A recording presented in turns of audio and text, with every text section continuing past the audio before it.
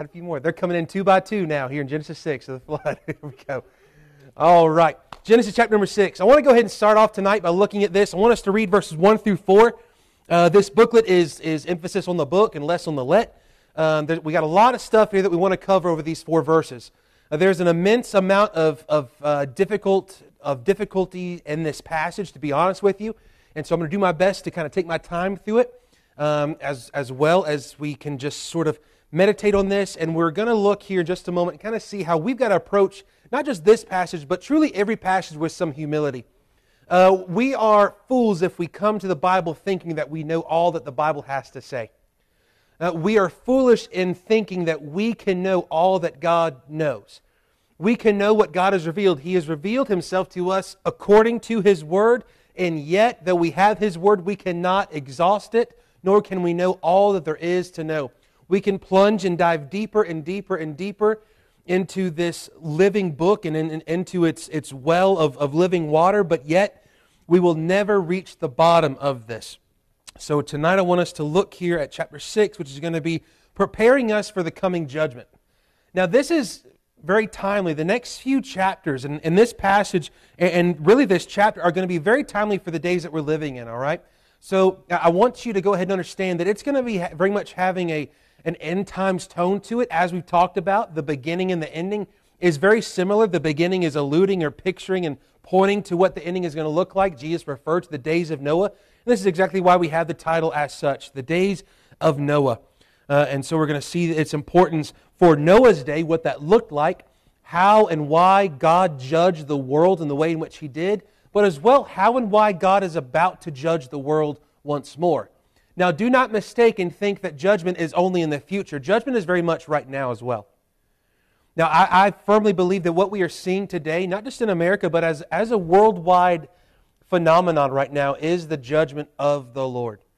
Now that sounds scary, it sounds hellfire brimstone, but this is very much what the Bible shows us. Right? These days are coming. How could there not be judgment when there is continued rebellion in the way in which it is? Not just here, but I'm talking worldwide, right? The strong delusion that we're being given over to, where there's no more logic, yet there's nothing but, as what we're going to find in the days of Noah, where as much of, not just that they're wicked and sinful, but that even the thoughts of their imaginations are continuously evil. I very much feel that we are approaching those days. So, let's look here. Chapter 6, verses 1 through 4, it says, "And it came to pass when men began to multiply on the face of the earth, and daughters were born unto them, that the sons of God saw the daughters of men that they were fair, and they took them wives of all which they chose. And the Lord said, My spirit shall not always strive with man, for that he also is flesh. Yet his days shall be 120 years. There were giants in the earth in those days, and then also after that, when the sons of God came in unto the daughters of men, and they bare children to them, the same became mighty men, which were men of old, men of renown." Now, there's an awful lot taking place here. We're going to see the sort of godless apostasy in the first few verses, and we're going to begin here. Let's look here at the context and the difficulties of this passage, all right? First of all, I wanted to just sort of step back, even just from the Genesis study for just a moment. Let's think about some Bible study requirements here. Now, all of you as Christians would certainly say that you have to, or should, right? I shouldn't say have to, right? That sounds obligatory, but we, out of obedience, we should read our Bibles. Wouldn't you say that? All right? Now, would you say as well that you should not only read your Bible, that you should study your Bible? Absolutely. Now, if you think about this, let's break this down into something that might seem a little more physical in nature. If you have a cut on your arm and you need to put Neosporin on it, now, do you think it's going to do you a bit of good if you read the ingredients to the Neosporin? No, because I can't pronounce them big words anyways, right? We're doing pretty good if we can pronounce Neosporin.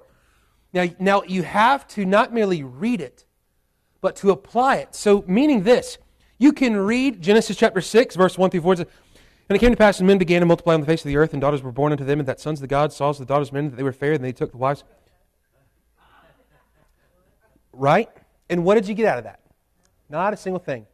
Now, we can read this like a phone book, but this is not a phone book. This is the very breath of God. This is the very divine revelation of God. This is not meant to merely be read, but this is meant to be studied. The idea of being studied is to be read, first of all, because in order to study something, you got to read it, right? but it is to meditate upon. It is to memorize. And the reason why we should memorize is because we should be absolutely enthralled by Scripture, because this is the book of God. This is the book of which God has given to us. This is not merely a part of our life. This is our foundation for life. This is built into the walls of our life. This is built onto the roof of our life. This is everything to us. You will only be in your Christian life what you are in your study of God's Word. You can never separate the Christian life from the Bible. Now, Bible study requirements. First and foremost, it requires a dependence and trust in the Holy Spirit and the Holy Scriptures. The reason being is because the Holy Scriptures are inspired by the Holy Spirit, but the Holy Spirit always works through the Holy Scriptures. Now, we often try to separate so much, and we go, yes, the Holy Spirit, He is the one, He is the third person of the triune God who indwells every believer, that we are now the temple of the Holy Ghost of God. But as the Holy Ghost, what does He do? He does not try to give us some new revelation. Matter of fact, He never gives us some sort of new, if there's nothing new under the sun. What does He do? He takes us to what has already been said, what has already been declared, what has been inspired, what is inerrant, what is infallible, what is sufficient, what is given to us and preserved to us. He takes us to the Word of God. Now notice this. Before you were saved, when you read the Bible, I can tell you this, it would not make sense to you. You know why? Because the Bible even gives us the answer, that the carnal or the fleshly cannot understand the spiritual things. This is a spiritual book. This is not just a physical book. This is not a book about morals. This is not a book about do's and don'ts, like many would claim it to be. Nor is this a fairy tale book of in the beginning and once upon a times being the same thing. Rather, this is the authoritative Word of God, not just an authority, not just the final authority, but the sole authority for the Christian life and for all others, whether they believe and hold to this book or not. They will be judged by this book, by the very Word of God. So this is important. We have to depend upon the Spirit to teach us, to guide us, to illuminate the Scriptures to us. I would tell you this, if you're reading your Bible without praying and asking for the Spirit to illuminate the Scriptures to you, you're not reading your Bible rightly. Now, reading your Bible, if you want to study it, you need help, don't you? I can tell you this, I need help. It doesn't matter how many degrees you get in Bible or any of those things. It doesn't matter if you're fluent in Hebrew and Greek and can parse every verb, right? It does not matter. If you don't have the Spirit of God and you are not dependent upon Him, then it will mean nothing. Because what does the Spirit do? Not only does He illuminate the truth to us, but He applies that truth to our hearts so that we would obey the Lord, that we would obey and believe by faith. Now, the second thing about Bible study requirements is that we hold to, and we must truly, if we want to understand what God is really saying to us, hold to a historical, grammatical, contextual, and literal interpretation. If God's Word is not God's Word in one part, then it's not God's Word in any part. Jesus holds to the very first words of the Bible. Paul held to the very first words of the Bible. The Old Testament holds the very... Everyone in the Bible held to this, and so have we throughout church history, and we must continue to do so. We cannot unhitch the Old Testament. We cannot take the first 11 chapters of Genesis, like many modern scholars, as they like to call themselves, try to do today, and by saying, well, the first 11 chapters are just sort of mythology, much like the Odyssey or the Iliad and things like that. That's a bunch of baloney is what that is. Right? We're talking about the very divine Word of God, and if we start taking parts out that we don't like or that we don't agree with, then you have to shuck the whole thing.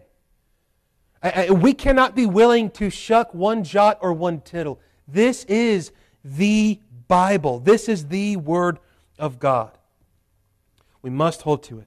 Now, as we look at this passage, it's going to be important for us to look at this passage in a historical context, meaning who is around, who is this being written by, who is it being written to, and all these things to help us understand it.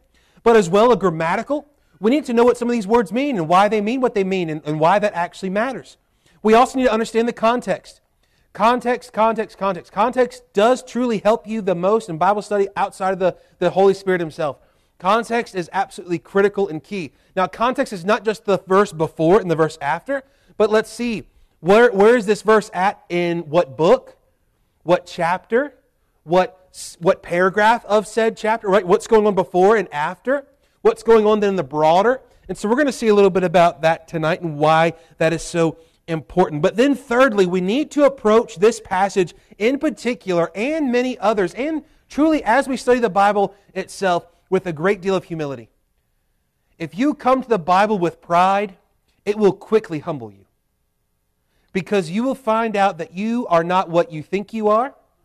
You will find out that you are not as smart or as talented or as good or as gifted or as wise as you think you are. You will find out that life is not what you think it is. You will find out that God is not who you think God is. You will find out a great deal of things. But you will find out this. If you come to the Bible and the study of it with humility, there you will find wisdom. There you will find life. There will you find real faith and dependence upon the Lord.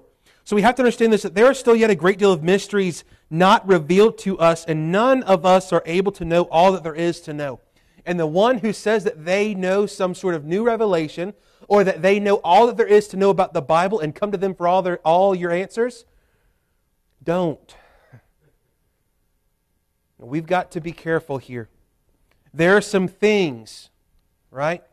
Some points that we're going to see here, even in this passage, that you can have one view or this view on this passage, and we're going to deal with sort of both views on this passage, all right? So we're going to get into some nitty-gritty, deep stuff, all right? So get your waders on, all right?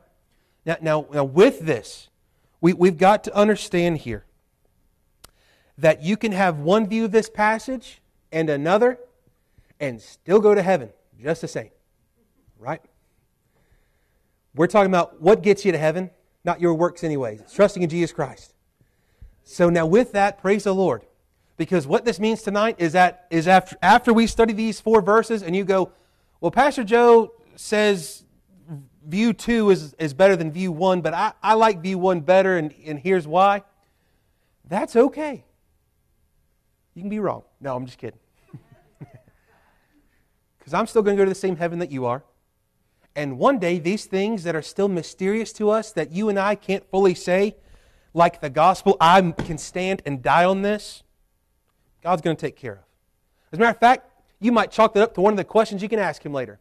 And I don't believe we're going to be asking Him any questions when we see Him. As a matter of fact, when I think that we see the Lord, I don't think that we're going to have any questions, because we're known as we're known. We're going to be glorified. And those questions about, hey, God, I've been meaning to ask you something. You know, we were studying down there and that Wednesday night, and it was Christmas time. The lights were out. It was so nice. And Pastor Joe gave this view and this view of this passage based on who are the giants and who are the Nephilim, who's all this stuff, right?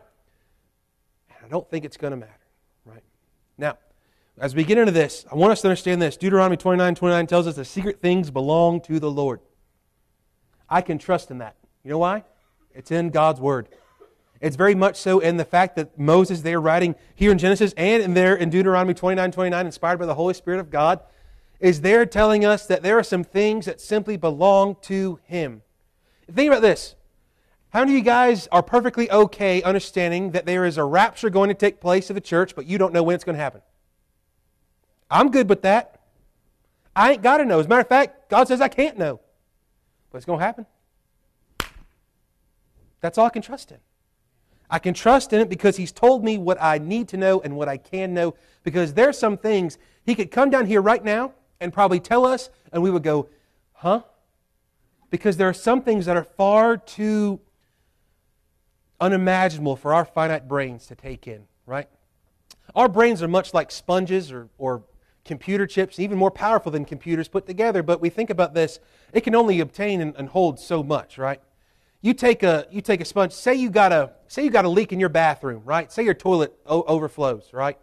And it's half an inch of water. You can put down all the towels you got, but you still might have some water left, right? You can even take that towel and it might even just you squeeze it and some stuff's going to come out. You and I will forget more in this life, right, than we could ever imagine, all right? Now, as we get into this, what we know up to this point in Genesis, a few things. 1, in the beginning, God. God is the creator, the sustainer of all life. He is the Lord of all. He made everything by the power of His Word. He then stooped down and with His very hand picked up the dust of which He had spoken into existence, formed and fashioned man, breathed the breath of life into him, and made man a living soul. He then used that soul and gave him one rule: don't eat of this tree of knowledge of good and evil. And Adam said, okay. And then Adam got to work doing what he was meant to do for the Lord there in the Garden of Eden, a perfect place and a perfect condition. However, he had the potential to either obey God or to disobey God. Up to that point, he had obeyed God. He then puts Adam under a deep sleep, takes a rib from him and forms and fashions his wife and calls her woman. Then woman is tempted of the devil who is fallen. And then, in so doing, what she does is she sins. She then passes off this idea to her husband. Her husband says, instead of saying no, he says yes to this sin. He disobeys God willingly. They are both now naked before God, before one another. There is shame, there is sin into the world. And now sin has entered the world, death has entered the world. But God gives grace and mercy. Instead of killing them, destroying them forever, and starting all over, what He does is He then would clothe them in the coat of skin of an innocent one, proclaiming the very gospel of which His Son, Jesus Christ, the Lamb of God, that we're about to celebrate the incarnation, the physical arrival of His Son to this world to die as the Lamb of God to take away the sins of the world. What we're going to see then is that God continues to give this promise and provision that is going to be fulfilled in the Lord Jesus Christ, and that is to get us back to the presence of God. It is to draw us back to not just a new Garden of Eden, but a new heavens, a new earth, a new heavenly Jerusalem wherein dwelleth righteousness, where there's no need of a temple or a tabernacle, because God Himself will tabernacle. It means the idea is to dwell with us. Y'all know here at Christmas time, we're going to talk about it at some point, I'm sure, that very name, Emmanuel, meaning God with us. It's beautiful to understand that that is the whole thrust of what God is doing here. Even in this passage of chapter 6, where judgment is about to come. Literally, I want you to understand this. Billions in chapter 6, 7, 8, right when this flood comes, billions are going to be dead by the hand of God, because of their absolute corruption and sinfulness and rebellion against Him. But God is doing this to move along, to bring Christ to the world, to redeem a world, to redeem a people unto Himself. Now with this, we also see that the population and sinfulness are growing rapidly. Chapter 4 showed us this. You say, well, chapter 5, things look pretty good. Well, chapter 4 and chapter 5 are very much parallel here. And we find that we've got one lineage of wickedness and unfaithfulness that's going through the lineage of Cain. And then we've got the lineage of Seth, where there's several men who are mentioned in chapter 5 with Enoch, who walked with God, and God took him, for he was not, right? He just raptured him out of there. Methuselah, the longest to live. And then we come all the way down to Noah, as we're going to see, who is this promised one who is going to bring about this sort of peace on earth, if you will, to some degree. Now what's going to happen here? We're going to see that Enoch walked with God, Noah walked with God, but we've got this division between these two folks, and all the while we've got to remember this, that even those by faith who were saved were not perfect, were not sinless. Are you saved tonight? Well, then you're not sinless either. It sounds nice. We'd all like to think so. But they still sinned. Did they fall into some of the same egregious sins of the world? Yeah, read the rest of the book of Genesis. Read about David. Read about, later on down the line, read about Abraham and Isaac and Jacob. Read about the brothers of Joseph. We're going to see that the world, because sin is in it, is absolutely going to be overflooded with it.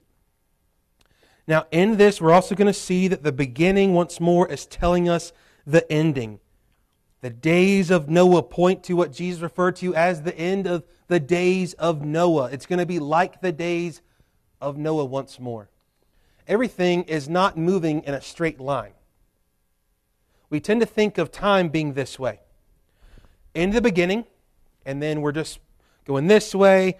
We've got the chapters 1 through 11 in Genesis.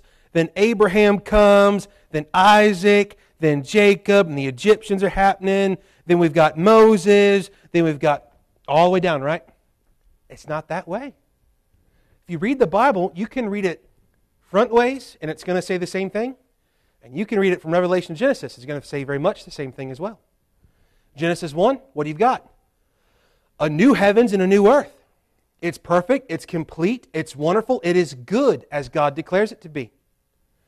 In Revelation 22 and 21, what do you have? At the very end, a new heavens and a new earth, and it's perfect and good and great. In Genesis 3, we've got the fall, and the curse is introduced. In chapter 21 and 22 of Revelation, it says, and there shall be no more curse. The curse is reversed. But then, as you go backwards in Revelation, what do you find? Rebellious people, judgment. You find the days of Noah, if you will. But then you find the church. Then you find the cross there at the center point of all of the world's history, all of the history of God's redemptive plan. Then you find Israel, and then you find where we're at now here in Genesis, right? And then you go backwards, you see the other thing. It's all together. The universe and our history is, from our perspective, much like this, but it's going this way, isn't it? Now, we've got to understand this to help us out a little bit. Now, what's happening here is sin is spreading, and the ripple effects are sort of this tidal wave. The shockwave of sin is spiraling and consuming all in its path at this point. As Scroggie writes, sin is as a spreading leprosy. An individual first fell a victim to it, then a family, and now the whole of society. By apostasy is meant the abandonment, in practice at least, of principle and beliefs once professed. We're going to see here throughout the book of Genesis, there's going to be countless people who you would think would stay in this righteous lineage, but would then deviate. Why? Because faith cannot be inherited. Faith cannot be inherited. What grandma had don't mean you got, right? What mom and dad had don't mean kids got, right? Think about this. You might be in church tonight, here on a Wednesday night.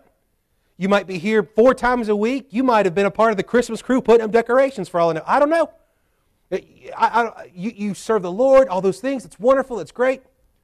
But you've probably got family, kids, grandkids, nieces, nephews, things that hardly will darken a door, won't study the Word of God, probably and possibly aren't even saved. That's a frightening thing to think of, but we shows here clearly, even in our own life, that faith cannot be inherited. So we've got to understand here that just because there's a righteous lineage of chapter 5 does not mean that it's a perfect lineage in the sense that all of these people are now sinless. No, all the more that they are saved by grace through faith, trusting in God's promise and His provision. Now, with this passage, we've got to understand as we're coming to it here, as we're about to get here into some meat tonight, is we've got to see that there's some different viewpoints about some major things that we will address each one of them, all right? I don't believe in skirting around issues. I don't believe in taking the easy way around issues or trying to make the easy thing happen. We've got to get into the nitty-gritty. We've got to get into some stuff that makes us uncomfortable, and we've got to get into even the stuff that makes us go, you know, here's all the evidence for this and for this. You can make up your mind, and it won't determine your eternity, but at the end of the day, there's some mystery.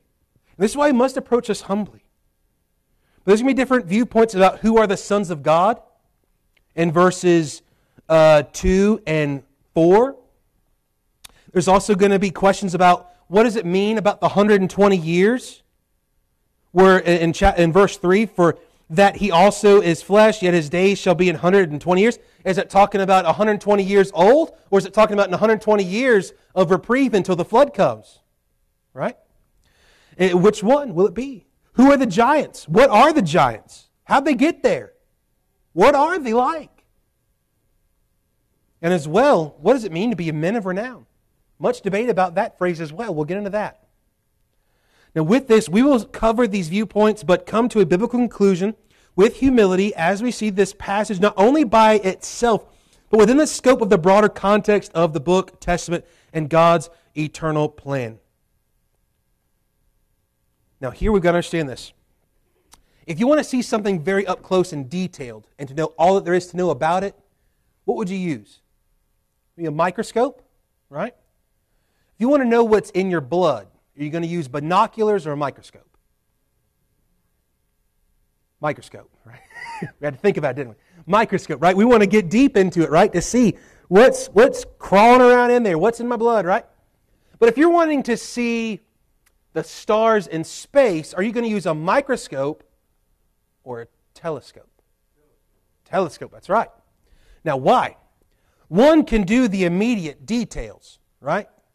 The things unseen, if you will. The other, the telescope, can see a little bit farther out, a little bit broader. And that's what we're going to see here is going to be happening.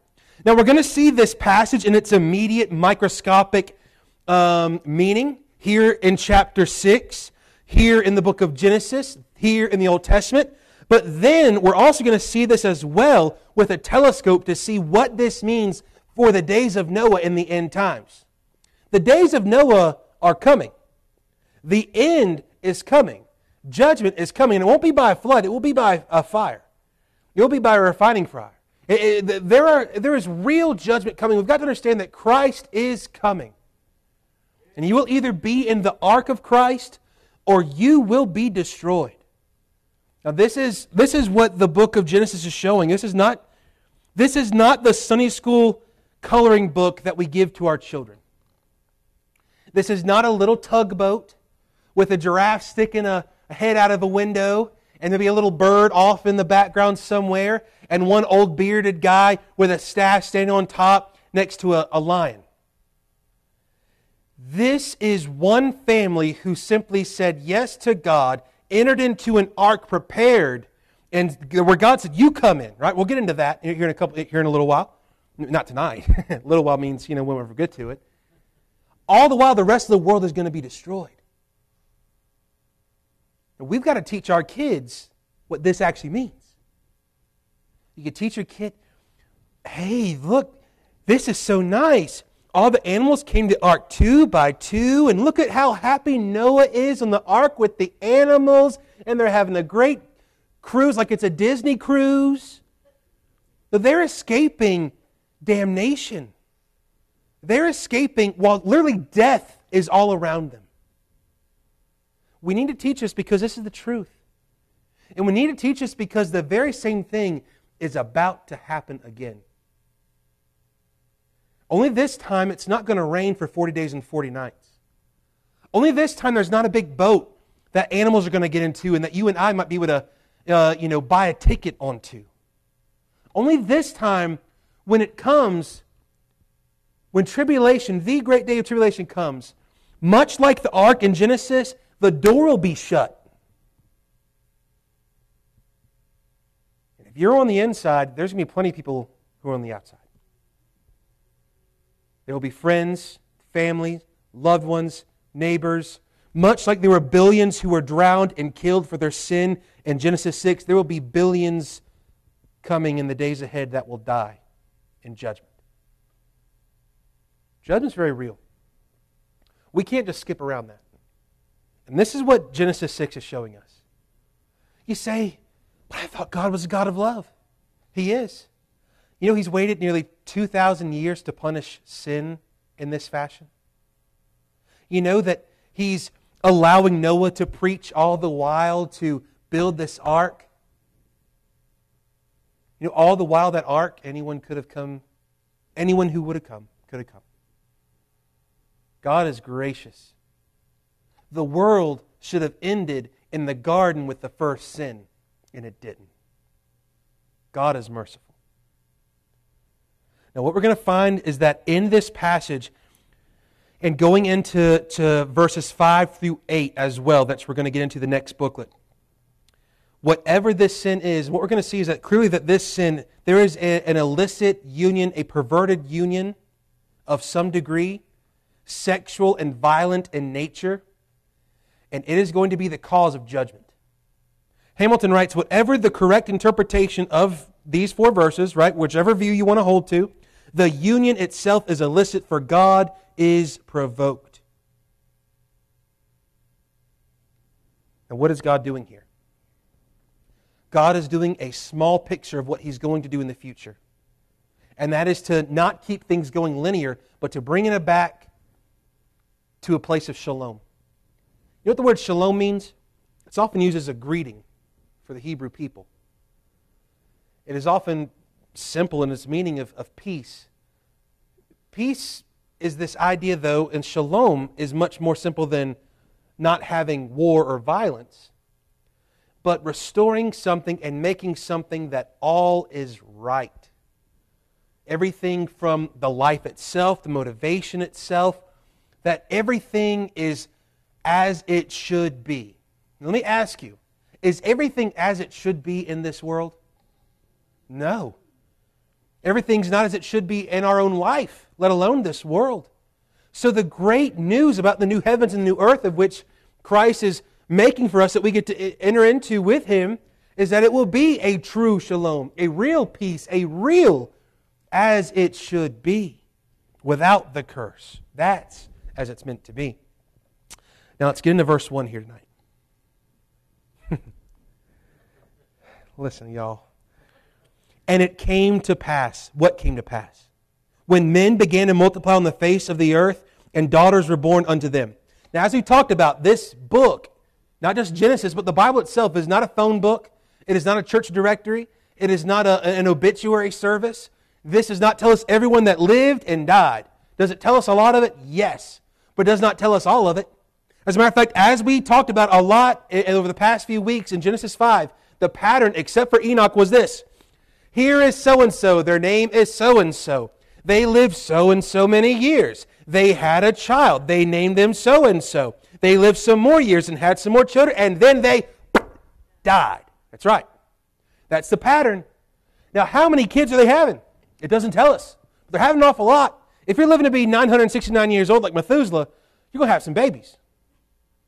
There's going to be a lot of kids. Now, think about this. They are marrying and giving in marriage. They are marrying one another.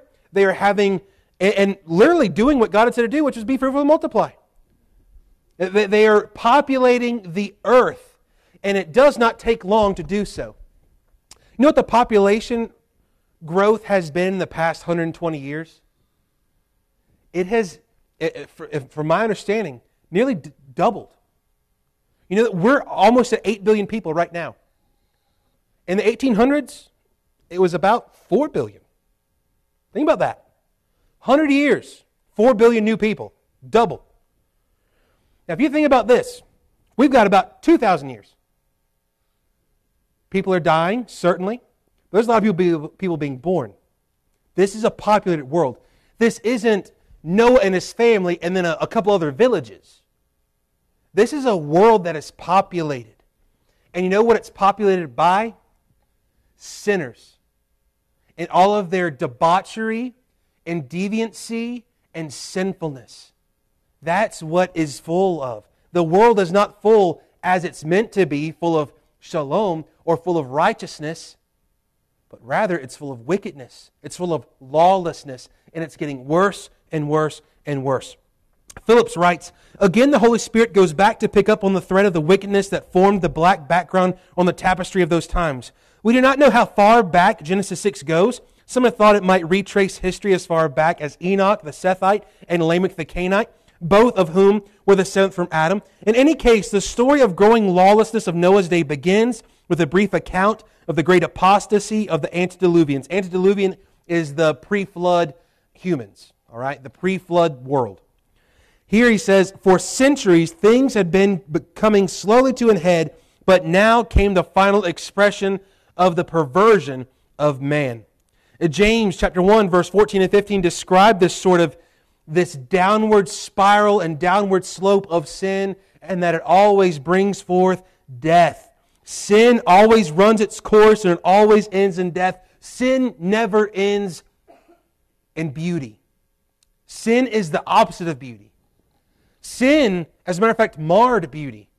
If you want to talk about someone and something that was beautiful, it was Adam and Eve living with a perfect marriage in the perfect garden with a perfect God, in perfect relationship with one another, with the creation, and with their Creator. It does not get better than that. What did sin do? Immediately marred the relationship. Adam blames Eve. Eve blames the serpent. Now she's going, what'd you say? Right? Now they're arguing.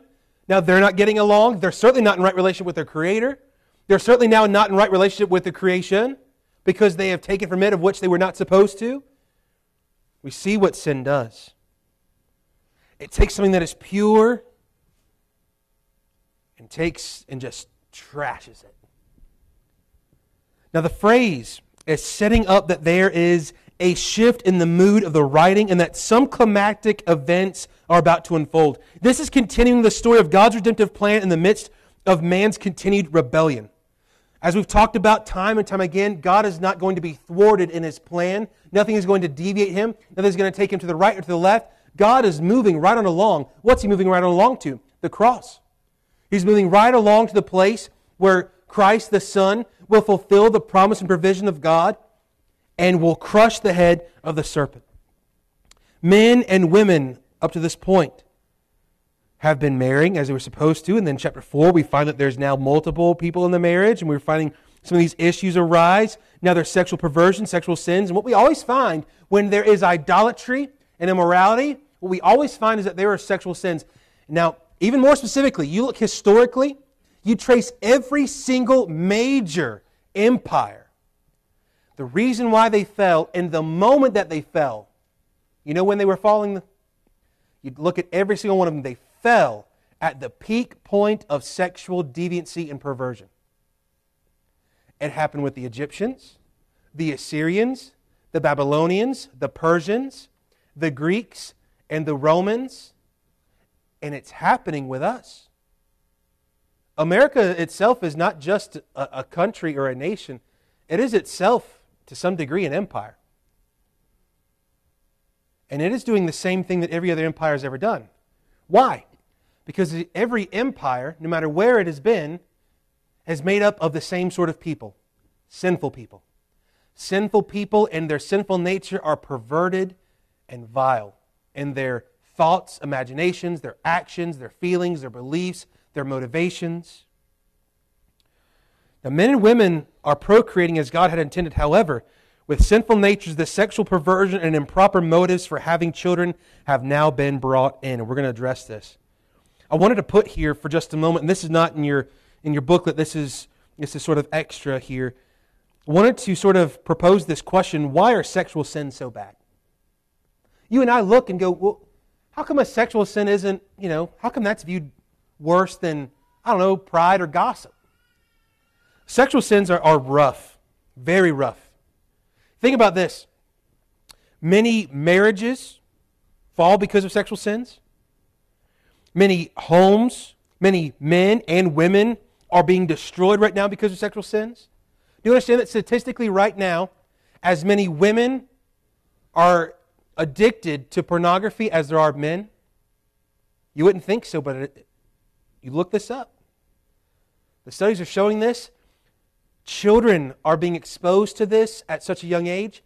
The average 10-year-old has been exposed to pornography that 40 years ago you could not even dream of seeing. I can tell you why it's happening. It's happening because we're giving 6-year-old cell phones and letting them get on social media without any sort of monitoring or care or concern. That's not loving, and it's not teaching them and training them. It is putting them to the wolves. And I can tell you this: the deeper you dive into sexual perversion, whether it's pornography, transgenderism, homosexuality, whatever it might be, I can tell you what happens. You follow the trends right now, and you can look at every study, every statistic, and it will show you that right now, today, those who identify in these groups, the suicide rates are out of the roof. The depression rates are beyond imagination. Why?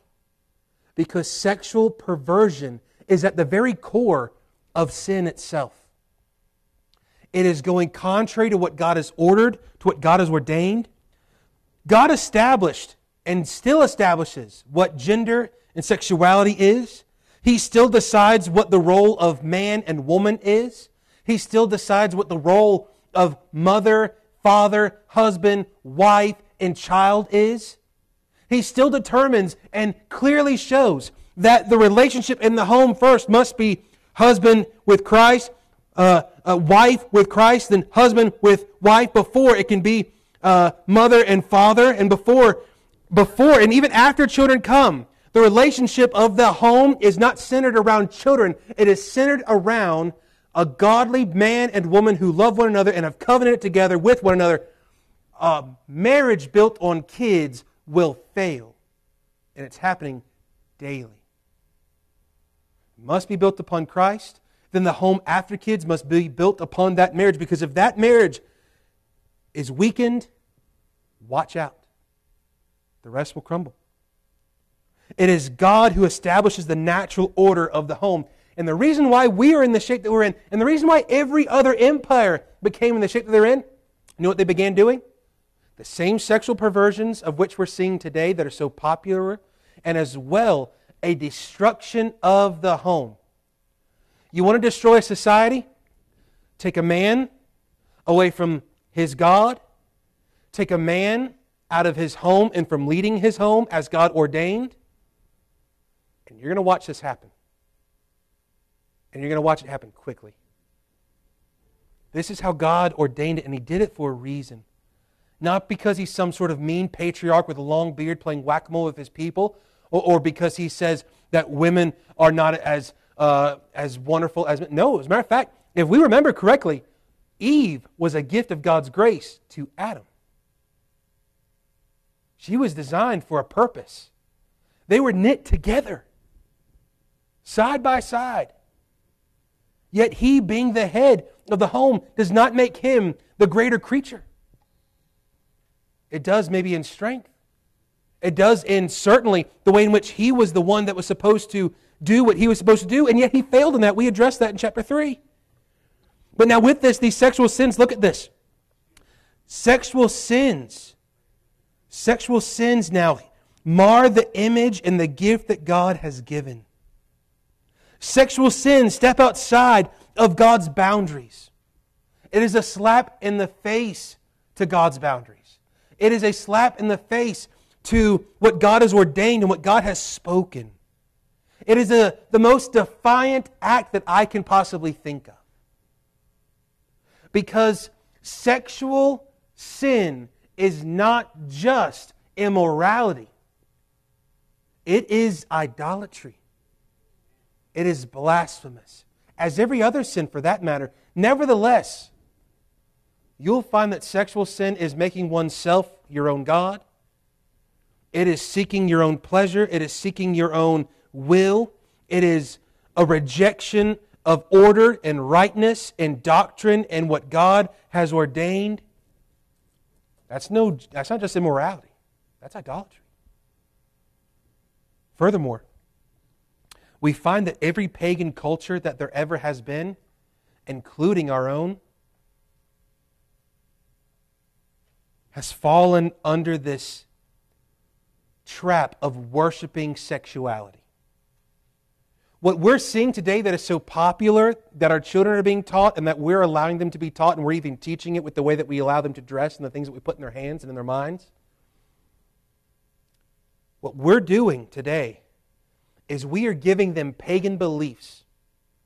We are teaching them to worship their bodies. We are teaching them to worship pleasure. We are teaching them to worship their own wills, their own wants, their own fleshly lusts. We wonder, well, how come they're not in church? How come there's depression and suicide and school shootings? How come there's all these things?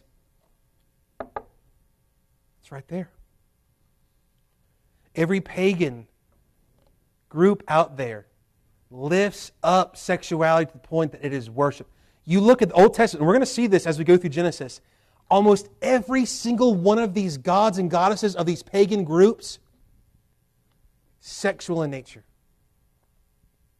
Everyone from Baal on down to Ashtoreth. The gods of Egypt, the Greek and the Roman gods and goddesses. It is full of these things. Now, in this, we're going to see as well that there is, in these sexual sins, a deep root of trying to find one's own satisfaction and trying to find one's own salvation. And it never works. Genesis 1, 22 and 28 both describe God's mandate to be fruitful and multiply, but sin itself skews the motivation and the means of procreating. Since Genesis 4, we have seen that mankind in its sin seeking to create life and build a kingdom for themselves. You can see that in chapter 4 with Lamech. And what we're going to find as we get into verse number 2, that there are going to be this illicit union that we'll get into details. We're going to leave you on the cliffhanger, all right? We're going to get into why these sexual perverted sins matter and to why this would be a cause of great judgment. I know tonight, while we didn't cover much Scripture, and I know it's a little heavy, I want us to see this, that chapter 1 is showing us that things are about to go down. And verses 2 through 4 are going to show us exactly why. We've got to have our eyes open to understand that the same things that were taking place then, we're starting to watch them happen at a very rapid rate today. And we've got young people, we've got families that are broken over these things and have no idea that it's a problem. We've got a couple options. Y'all believe that the Lord's coming back? Y'all believe that judgment's coming? You believe that you're going to have to look at your Maker, meet your God one day? I do, firmly. And I believe that everyone out there is going to have to do the same. Not only do I believe that time is short, but I believe this, that there are a great deal of people that need to know that there is an ark. That there are a great deal of people that need to know that there is an ark who is called Christ the Lord, who will save them from their perversion, who will save them from their wickedness and their sinfulness, and will right what is wrong in their life, and promises to right all wrongs in this world one day by creating a new heavens and a new earth wherein dwelleth righteousness, and there shall be no more curse. What are we going to do about it? We've got two options. One, we preach the Word, we live as salt and light as Christ commanded. Or two, we put our head in the sand, we keep letting the world raise our children and our grandchildren, and we watch them as we remain on the ark and they remain in the floods of water, of judgment. All the while, there are those who need to know who Christ is. We need to decide now, before we even get into verse 2, that we are going to determine to preach Christ in this generation. These might not be the days of Noah that we're living in, but there are days, and we're living in them. We need to do something about it. Let's pray. Lord, we love you. We thank you for this time. We're grateful, Lord. And while this passage, Lord, to be honest, it is such a heavy passage, a difficult passage. Lord, I don't know how many hours I've put into studying, and there's still so much mystery, so much depth, so many things, Lord. Help us to see the depth of sin, but also, Lord, to see the height, the breadth, the depth of which your mercy and grace is extended to us in Christ Jesus. Lord, help us to determine even tonight, God, that we do not desire to allow this world to continue to go the way that it's going, let alone our families and our friends, our children, our grandchildren. And God, help us to preach Christ. Help us to live for Christ. Help us to walk with Christ. Help us to be Enochs and Noahs in our day, to walk with you, Lord. Not that others might see who we are, but that they might see who you are, that they might repent and believe and be brought into the ark that is Christ. Lord, we love you and we thank you for this time. We ask all this in Jesus' name. Amen. Thank y'all for giving me the extra 5 minutes. We'll take 5 minutes off Sunday morning. Just kidding. Y'all have a blessed night. We will see you guys Sunday morning. Looking forward to it.